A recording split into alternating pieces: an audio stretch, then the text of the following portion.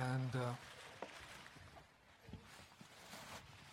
those of you who haven't been here for a while or aren't here regularly, I've been preaching my way through Ephesians since the beginning of this year, since the beginning of 2018. And as we come to Ephesians 6, and it talks about the Christian's battle in life and the armor of God that he provides for us, we've slowed right down, and I'm almost doing it phrase by phrase as we come towards the end of the chapter. And so there are sermon CDs of the last few weeks of that. There are notes of last week. If you ask me for earlier ones, I can print them and give them to you anytime. Let's pray before we get into it again today. Going to pray as we do this now for Joe's friend Jimmy's cousin Kenny, one of the traveller community. He had multiple strokes recently, and he's coming through that. But Jimmy is going to be baptized sometime soon as well. Oh, amen. He's going to come through to know the Lord. So let's pray, shall we? Father, we commit ourselves to you now as we come to your word. Pray, Holy Spirit, you'll inspire us. You take words and give them kind of body, meaning, almost flesh and bone, so that they get into our flesh and bone. They're delivered into our hearts, into our guts. They begin to shape us and change us. Do that through your word, we pray today, Holy Spirit, for Jesus' name's sake, and for Kenny in hospital still recovering from his strokes. And we pray that he'll be able to get the scans and things he needs so they can positively diagnose what help he needs on that. But we pray for yet another person to come to faith in you as you deliver them through their trials and help them in their troubles. Yes. Amen. Amen. Amen. So today, we're looking at the breastplate of righteousness, but let's pick it up again, read from Ephesians 6 verse 10, which is where really Ephesians chapter 6 should start. Finally, be strengthened by the Lord and by his vast strength. I mustn't pause and re-preach things I preached a few weeks ago, must I? There isn't time. Put on the full armor of God so that you can stand against the tactics of the devil. For our battle is not against flesh and blood. Oh, I knew that was going to be bad. But against the rulers, against the authorities, against the world powers of this darkness, against the spiritual forces of evil in the heavens. This is why you must take up the full armor of God, so that you may be able to resist in the evil day, and having prepared everything, to take your stand. Stand, therefore, with truth like a belt around your waist, righteousness like armor on your chest, your feet sandaled or shod with readiness for the gospel of peace. In every situation, take the shield of faith, and with it you will be able to extinguish all the flaming arrows of the evil one. Take the helmet of salvation and the sword of the Spirit, which is God's word, and pray at all times in the Spirit with every prayer and request, and stay alert in this with all perseverance and intercession for all the saints. So 2 brief reminders as we start today. First of all, remember, this is the armor of God. These items and others are said in the Old Testament to be things that the Lord himself puts on and then engages with his enemies. And today I'm going to point you to one key passage in Isaiah. All right? This is a parallel passage, which I'm sure Paul was remembering. Isaiah 15, verse 15. The Lord saw that there was no justice, and he was offended. He saw that there was no man. He was amazed there was no one interceding. So his own arm brought salvation, and his own righteousness supported him. He put on, this is the Messiah, Jesus, put on righteousness like a breastplate and a helmet of salvation on his head. He put on garments of vengeance for clothing, and he wrapped himself in zeal as a cloak. You see, most of what Paul mentions in Ephesians 6 is drawn from that passage of Scripture about the Lord himself, and it includes prayer and intercession. And we know that Jesus made in his life with us prayer and intercession, and he now makes prayer and intercession in heaven. That's why prayer at all times is part of the armor of God. It's just it doesn't have a piece of armor to describe it. Remember too that all of this talk of putting armor on the armor of God is a longer and more detailed way of saying what Paul says elsewhere, lisping, put on Jesus Christ. This is how he writes it in Romans 13. The night is nearly over. Oh, I wish it was. It feels to me like the night's getting darker. I don't mean just because the clocks have changed. I mean the current climate of world politics. And the daylight is near. So let us discard the deeds of darkness. Let us discard the deeds. We're the light. Let's get some more light here. It's getting darker out there. Well, let's get some light here then. Discard the deeds of darkness and put on the armor of light.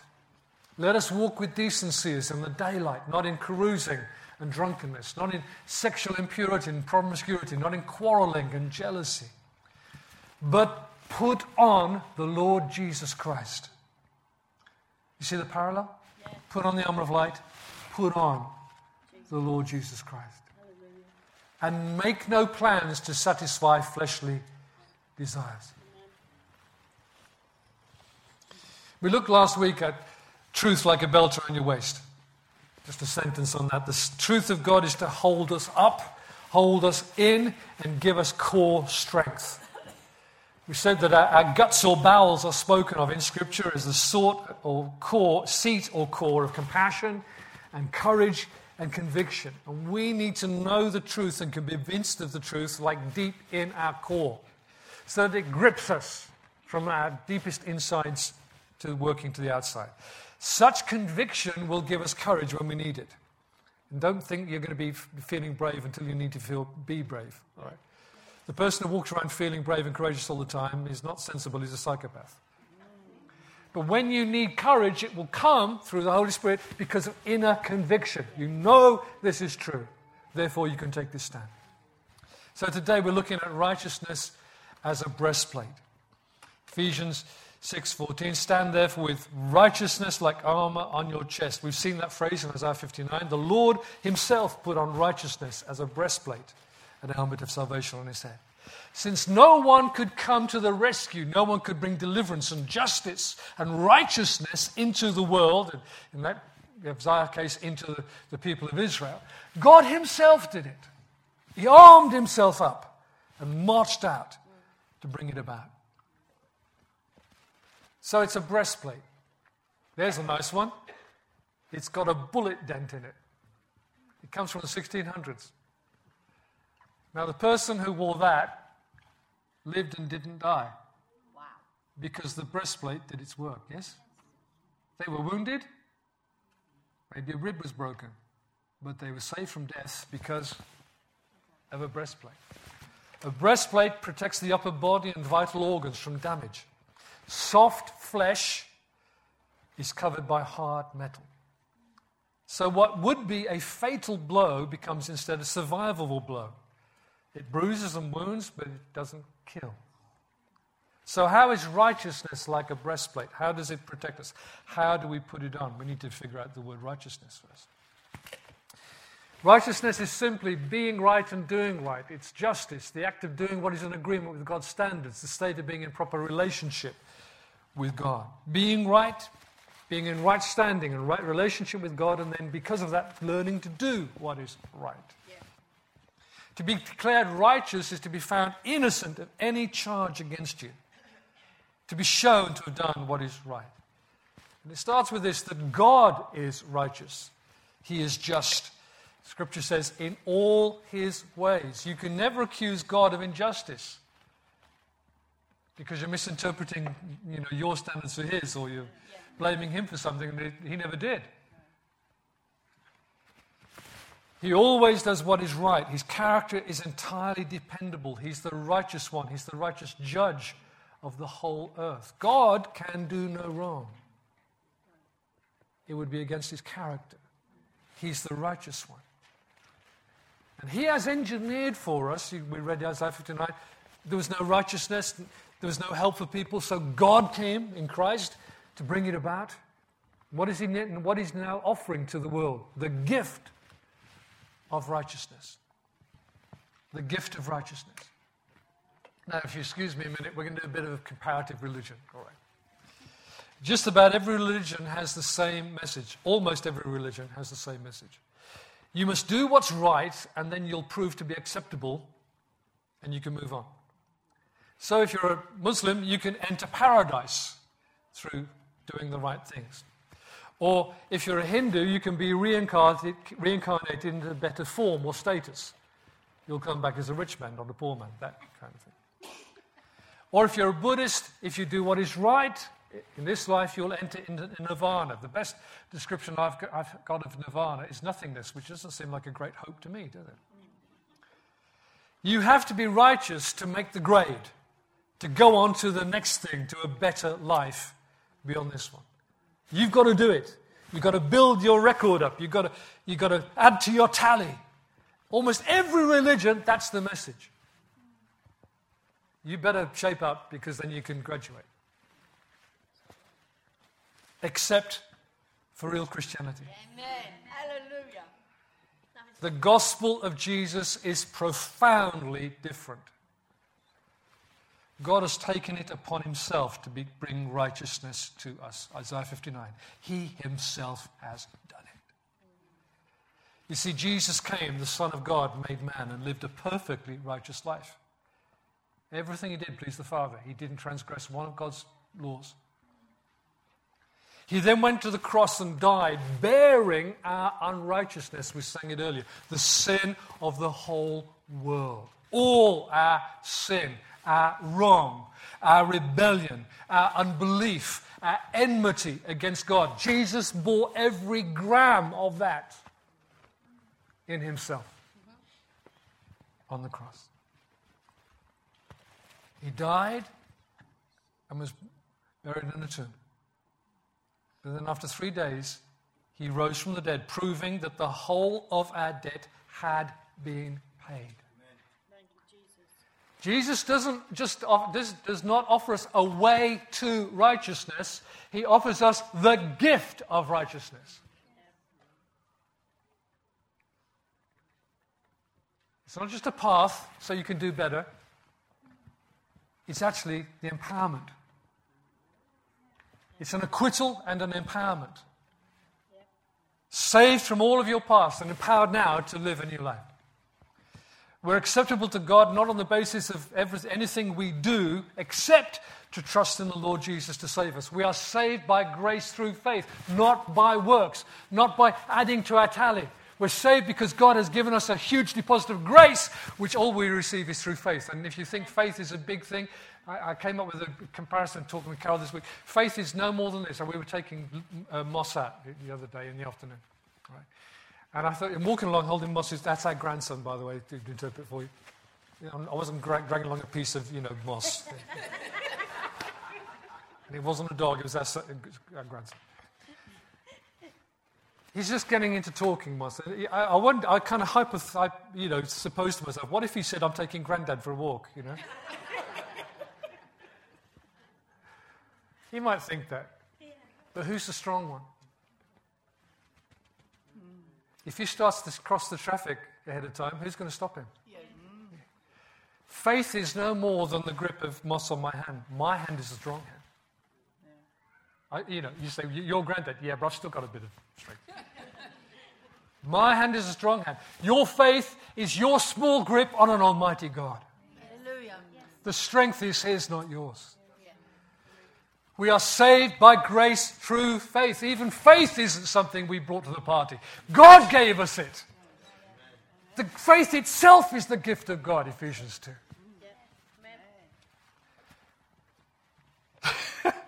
You say you should be a gospel preacher, David. I thought I was. We have eternal life now through believing in Jesus. And though some of us will die, but we will be raised to immortality, others who are alive when the Lord Jesus returns will never die at all, but be transformed in that moment. He has overcome death. Eternal life and resurrection to glory are not a reward for work done. They're the gift of God to all who will trust in God's Son, Jesus. Yes. Jesus is our righteousness. The Lord our righteousness, says the Old Testament. You say, well, hey, that's good, yeah. But in our hearts we go, yeah, but you think you've got to do something. Because that's the sneaky thing that was sown in our hearts by Satan in the fall. We question, oh, no, it can't be that. No, it must be something. We miss this point. It's a gift of righteousness to us, but it was enormously expensive. And the price has been paid.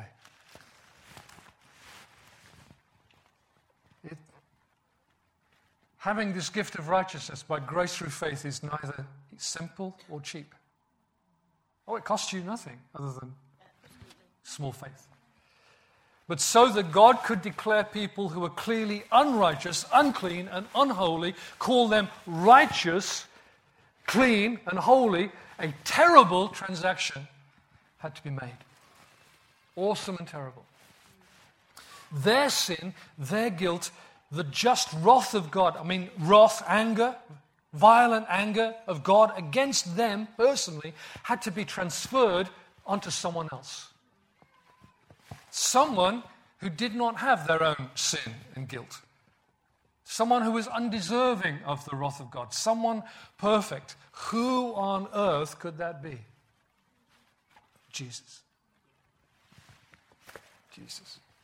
The eternal Son of God made man. That's who.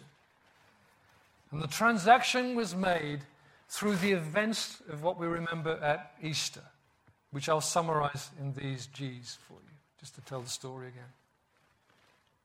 In Gethsemane, through the early hours of the night, the morning, Jesus wrestled in prayer to accept the dreadful burden of the sins of the world upon himself. He called it this cup that the Father was handing to him. The cup was sin and suffering. He was going to suffer because he was going to bear the sin. And he wrestled to accept that cup from the Father. But he did accept it. And then he carried, in a sense, the weight of that through the following. Gabbatha, the pavement. Pilate, when Jesus had already had a couple of unjust kangaroo courts, he had appeared before. Comes to Pilate, the governor of Judea. Governor brings him out, says, I don't find any fault in this man, I'll let him go. No. Crucify him. Why? What sin has he done? I can't find any fault in him. Yet Jesus was condemned to death, to crucifixion, having been declared righteous. Officially, legally declared righteous, he was then crucified as a sinner. Gabbatha is where that started. And then Jesus was led to the guard room, or to the area where the guards were, their exercise yards and whatever else. There he was flogged and beaten. A crown of thorns was thrust into his head, and they put a robe on him and mocked him as if he was some sort of Roman dignitary or even an emperor. Hail, King of the Jews. And then he was led to Golgotha. We usually know it as Calvary. That's the Latin version of that. The Aramaic version is Golgotha, just as the Aramaic for pavement is Gabbatha. Golgotha, the place of the skull. Did it look like a skull, or is it just the fact that a lot of people died there? I'm not too sure, but it's called the place of the skull. And there Jesus was crucified between two thieves, one of whom he took to paradise with him before the day was out. Golgotha. And then Jesus' body was taken down and laid in a grave, or the tomb. I use a fifth G there for the sake of it, where he lay for 3 days. All of that, not just a moment on the cross, but all of that was the enactment of what the Bible calls atonement. Atonement. It's the transaction by which the sin of the world was taken by Jesus and paid for by Jesus. His sin-bearing sacrifice, of course, had been foreshadowed by the Old Testament sacrifices, especially the Day of Atonement ritual. But what happened to bring about our rescue our salvation and the gift of righteousness was not done in a moment on the cross, but I would argue in altogether more than 12 hours of Jesus pouring out his soul to the point of death. And then 3 days in the grave. When God forgives anyone, it's on the basis of that price having been paid. It wasn't cheap. It's not easy. It just doesn't cost you. It cost him. Our sentence of death was taken by Jesus. The waves of the wrath of God poured over Christ on the cross. So for someone to be declared righteous by God doesn't depend upon their past or present behavior, but upon their being included in this atonement that Jesus made by his body being broken, his blood being shed, and his soul being poured out in suffering. And it's because of the atonement that Jesus made, God can be just and yet justify, declare not guilty those who really are guilty, but they're trusting in Jesus. And he can set aside their history of sin and unrighteousness and count them righteous in Jesus. One of my favorite scriptures, 2 Corinthians 5. God made Jesus, for he made him, Jesus, who knew no sin, to be sin for us, that we might become the righteousness of God in him. That's a terrific transaction. Awesome transaction. My sin was laid on Jesus so that his value, his moral excellence, his goodness, his righteousness might be laid upon me. What an exchange. So we put on his righteousness as a gift, like putting on a breastplate. We take hold of these truths and we apply them to ourselves. This is true. It was recognizing this truth of what Christ had done for me, what the transaction of the atonement was, I think, that in the end finally broke my heart and brought me to be a Christian. It was understanding that in a moment of the Holy Spirit enlightening it to me. I was like, what? Wow.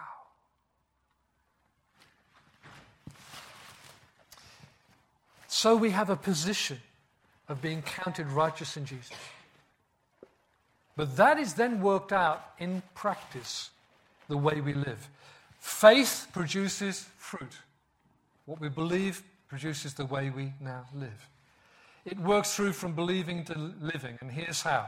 A couple of A's for you. First of all, righteousness as an appetite, by which I mean a longing, desire, something that comes from your heart or your guts. Listen to what the Lord Jesus said in the Sermon on the Mount, just a few sentences and picking them through. Jesus said, those who hunger and thirst for righteousness are blessed, for they will be filled. An appetite for doing what's right, what's pleasing to God. Those who are persecuted for righteousness are blessed, for the kingdom of heaven is theirs.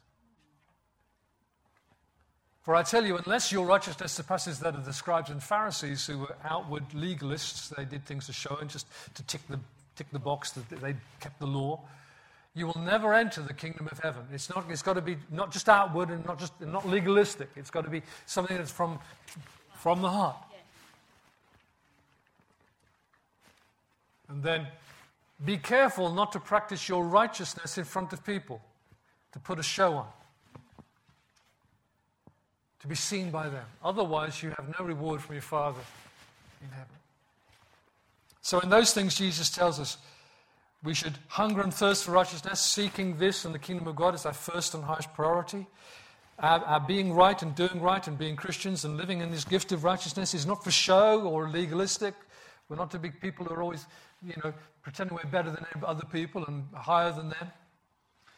But we will be persecuted for righteousness' sake. Even though we don't flaunt our living for the joy of God, the world will see it and they will resent it. You're having a better time than me. Why?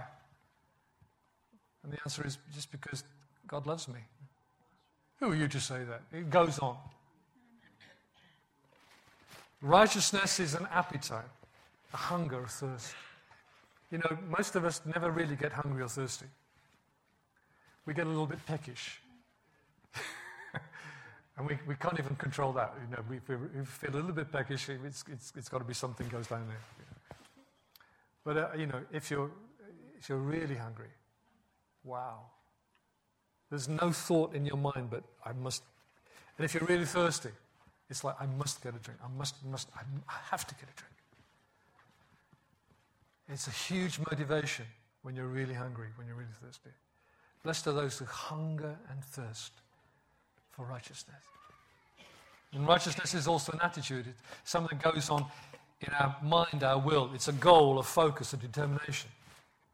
And we protect our heart, our inner person, our being, by putting on righteousness as a breastplate, by having an appetite to do what is right and please God, thanking Him for the gift of righteousness that is already ours. But then we also put on an attitude of mind too. We say to ourselves, I'm here to do what is right, what is pleasing to my master and honours Him. That's what I'm living for now. I'm here to do what's right, not continue to do what's wrong. It's an attitude of mind. But even as we pursue righteousness, we're not building our own. We're living still in His righteousness, the gift of righteousness. We put on Christ Jesus. He alone is our righteousness, but our weakness is defended by His strength. Our past dishonor is defended by His honor. But I had a thought just this morning that, we protect some things so they can grow. Okay. We protect some things so they can grow. We protect a child from harm so they can grow. If you've got a plant that doesn't like the cold too much, you protect it during the winter so it's still there the next year and can continue on growing. In that sense, the breastplate of Christ's righteousness, which is like, I talked about hard metal on soft flesh. I'm soft, I'm weak, but there's something solid here. Gives me an opportunity within the gift of righteousness, which is already mine in Christ Jesus, to begin to learn and grow and change. To begin to learn what pleases the Lord. To begin to put off some stuff and learn other things. To grow in the grace of God within the safety of the fact I'm already covered by His righteousness. Do you get that? It's a protection within which you can grow. And then righteousness is in action. It's a whole way of life for your whole being. So we learn to do what is right, to live in what is good, for the honor of the Lord has already made us righteous. So righteousness is both our standing in Christ Jesus and the way we now live. But let's not pretend we get everything right all the time, because we don't. Righteousness is both our acceptance by God in Christ and the new way of life by which we honor Him as Lord. You see, Scripture says we're justified by faith, yes, but also in Romans, and I didn't want to get into all of Romans today, so I've avoided it. But it talks about us being justified in life. It begins to be practical. What's in us begins to work through us. As faith produces works, a way of life that demonstrates faith and obedience to God through Jesus. Faith without works, as James, is dead. Faith has to produce something, be shown to be alive and real and working. It produces works. Here's a good quote from good old Martin Luther, great reformer. Our good works do not generate righteousness. Rather, our righteousness in Christ generates good works. Got it? We're not adding to our score, because our score is already perfect. Our measure is the measure of Jesus. That's the gift of righteousness which we have received already through trusting in Jesus. All right? We're not adding to that. You can't add to that. But we grow up within it. And our good works are not adding to something. They're showing that we are living by faith in the Son of God and His life is in us. Our righteousness in Christ generates the good works. We need to pursue righteousness. Look with me at this scripture, Romans 6. I said I wouldn't do any Romans, there's just this bit. Therefore, do not let sin reign in your mortal body, so that you obey its desires. You've been set free from the kingdom of sin and darkness. So don't let sin reign. Do not offer any parts of your body to sin as weapons for unrighteousness, but as those who are alive from the dead. Offer yourselves to God and all the parts of yourselves to God as weapons now for righteousness. What you used to use to do evil, use it now to do good. Weapons for righteousness. And here's the promise. For sin will not rule over you, because you are not under law, under condemnation, under guilt, but you are under grace. And in another place, Paul says, again I'm quoting Romans, how much more will those who've received the abundance of grace and the free gift of righteousness reign in life through Jesus Christ? Amen. That is not self-effort, that's having received gift. Abundance of grace and gift of righteousness, you're free to live for the glory of God. We're not building our own righteousness, but living within the gift of righteousness, this breastplate which is ours in Christ Jesus. We put on Christ Jesus, though, in appetite, in attitude, and live for Him. We're putting on this breastplate which covers our natural weakness. Weapons of righteousness. Yeah. Philippians. Yes. Philippians. Oh.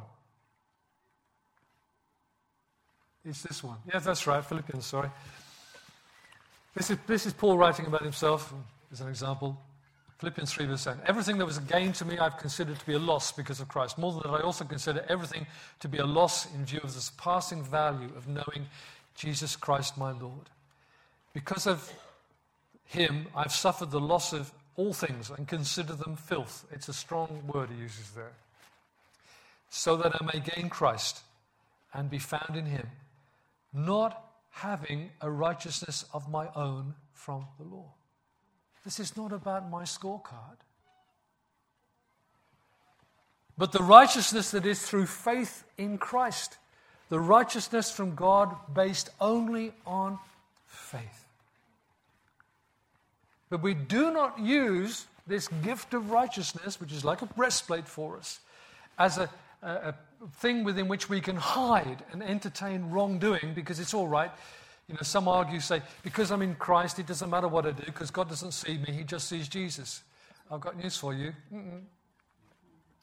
That is not what the New Testament teaches at all. Grace changes us and empowers us to live righteously. For the grace of God, Titus 2, has appeared with salvation for all people, and the grace of God instructs us to deny ungodliness and worldly lusts, and live sensibly, righteously, and godly in this present age, while we wait for the blessed hope and appearing of the glory of our great God and Savior, Jesus Christ, who gave Himself to redeem us to Himself. But listen to this, to redeem us from all lawlessness, all of our old ways of rebellion and unbelief, and to cleanse for Himself a people for His own possession, eager to do good works. They're not nothings. They're not people who are just cloaking the fact that there's all this mess still going on. They're learning to live rightly because they're taught by the grace of God. Being already accounted as righteous by God through Jesus, we're to pursue righteousness in real life, real time. Paul writes to Timothy like that too. First letter to Timothy, you man of God, run from these things, youthful lusts and other things, and pursue, go after righteousness, godliness, faith, love, endurance, and gentleness. Second letter, flee from youthful passions and pursue righteousness, faith, love, and peace, along with those who call on the Lord from a pure heart.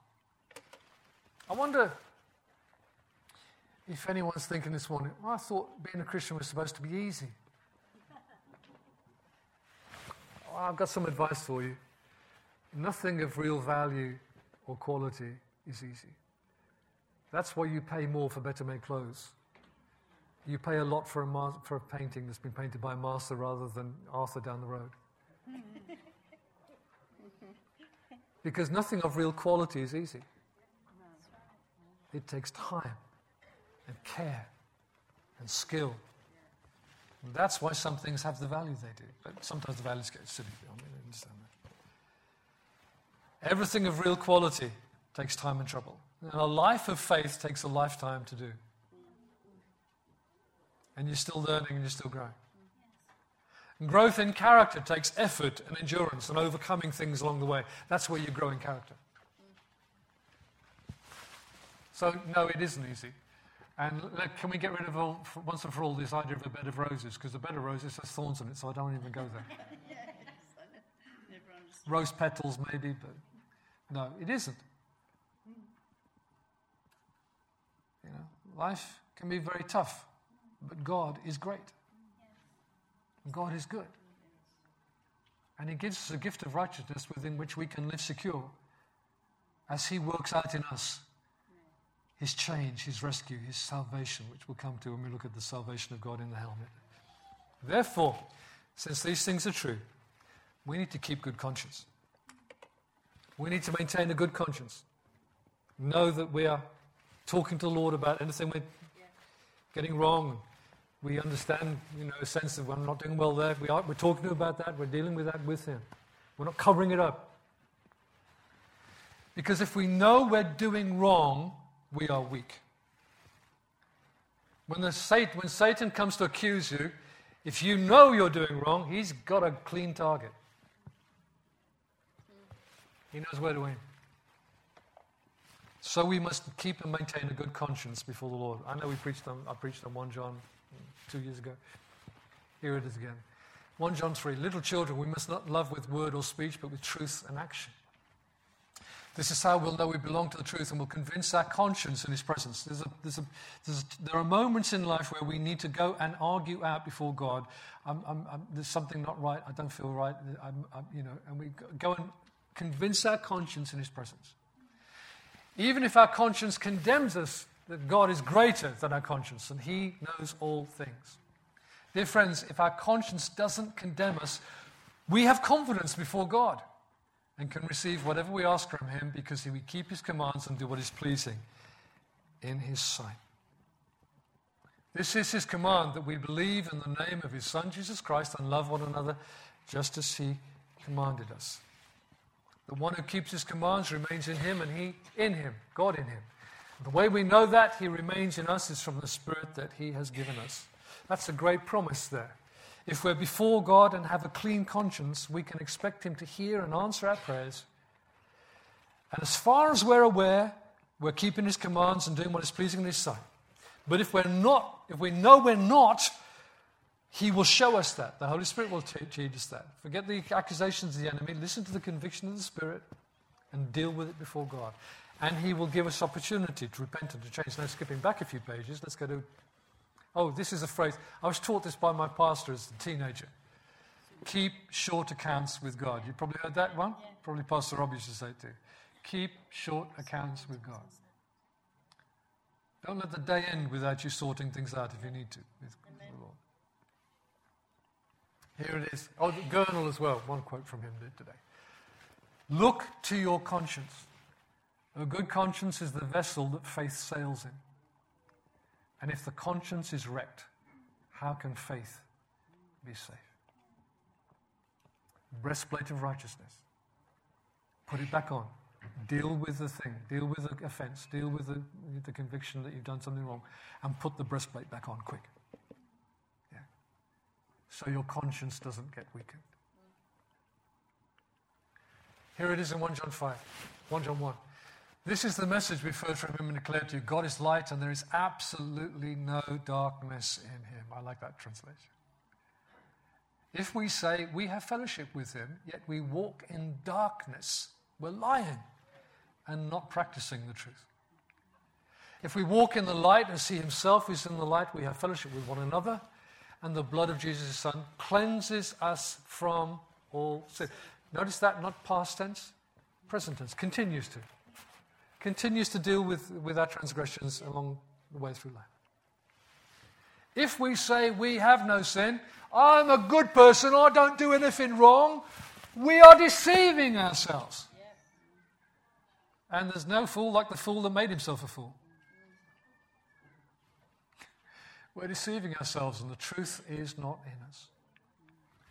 But if we confess our sins, He is faithful and righteous to forgive us our sins and to cleanse us from all unrighteousness. Conscience restored. breastplate back on. If we say we don't have any sin, we make him a liar, and his word is not in us. Oh, sorry, some more. My little children, next chapter, because there aren't really chapters and verses in the visual. I'm writing these things to you so that you may not sin, you may not continue on in your same habits. But if anyone does sin, we have an advocate with the Father, Jesus Christ, the righteous one. He himself is the propitiation. That's another word like atonement. It's the taking away of sin by blood. Yep.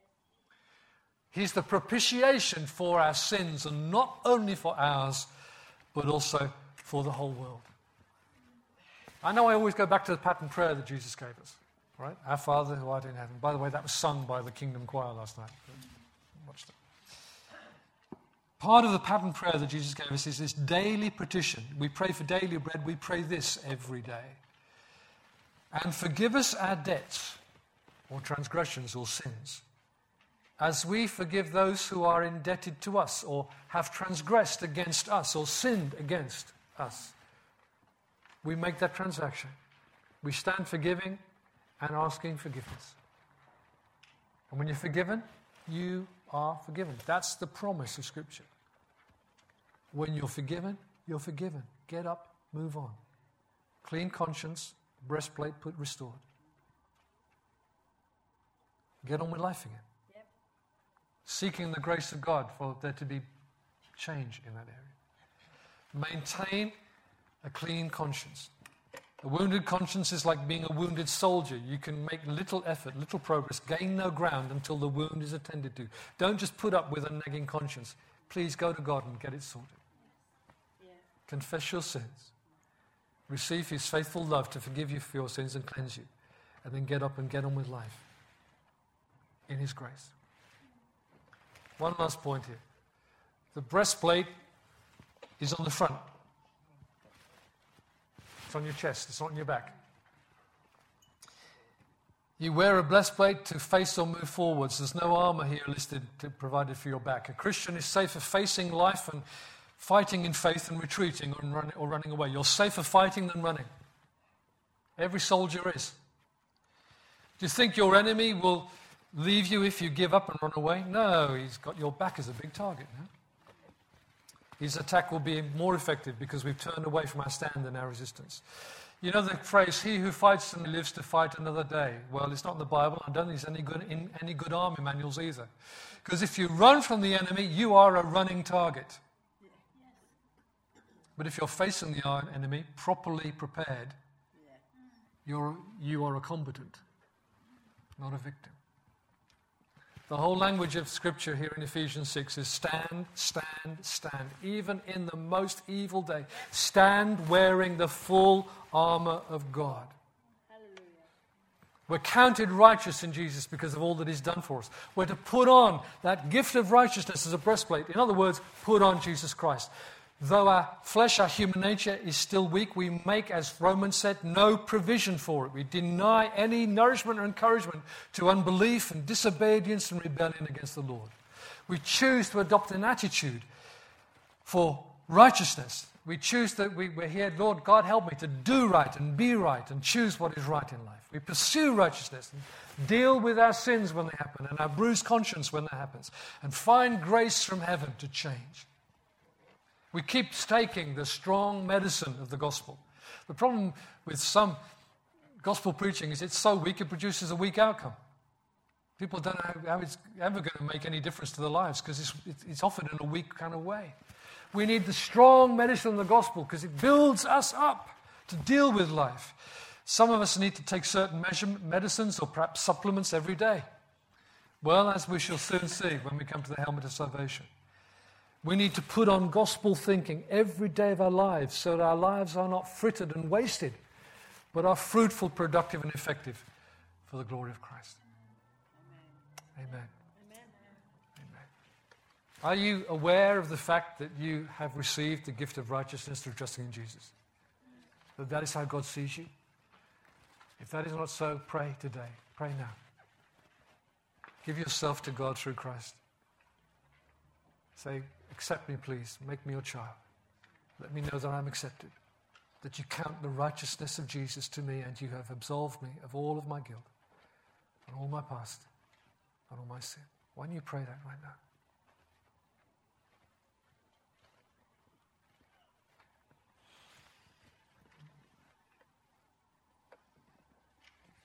And then if you're a Christian, how long are you going to put up with this wounded conscience when you know from Scripture there's a clear way for you to deal with it? The promise is there. And why do you listen to the enemy attacking you for things that happened years and years and years ago? You need to pick up the breastplate of righteousness and say, Christ is my righteousness and my sins are covered by his blood. You need to take a stand against that sense of condemnation and accusation. If you know that you have been forgiven that through Jesus, through trusting in Jesus, then tell the devil to go and find someone else. You're taking your stand in Christ. You believe that you're acceptable to God through him. In those areas in which you know there is change needed, ask God for grace to change. Get grace to help you.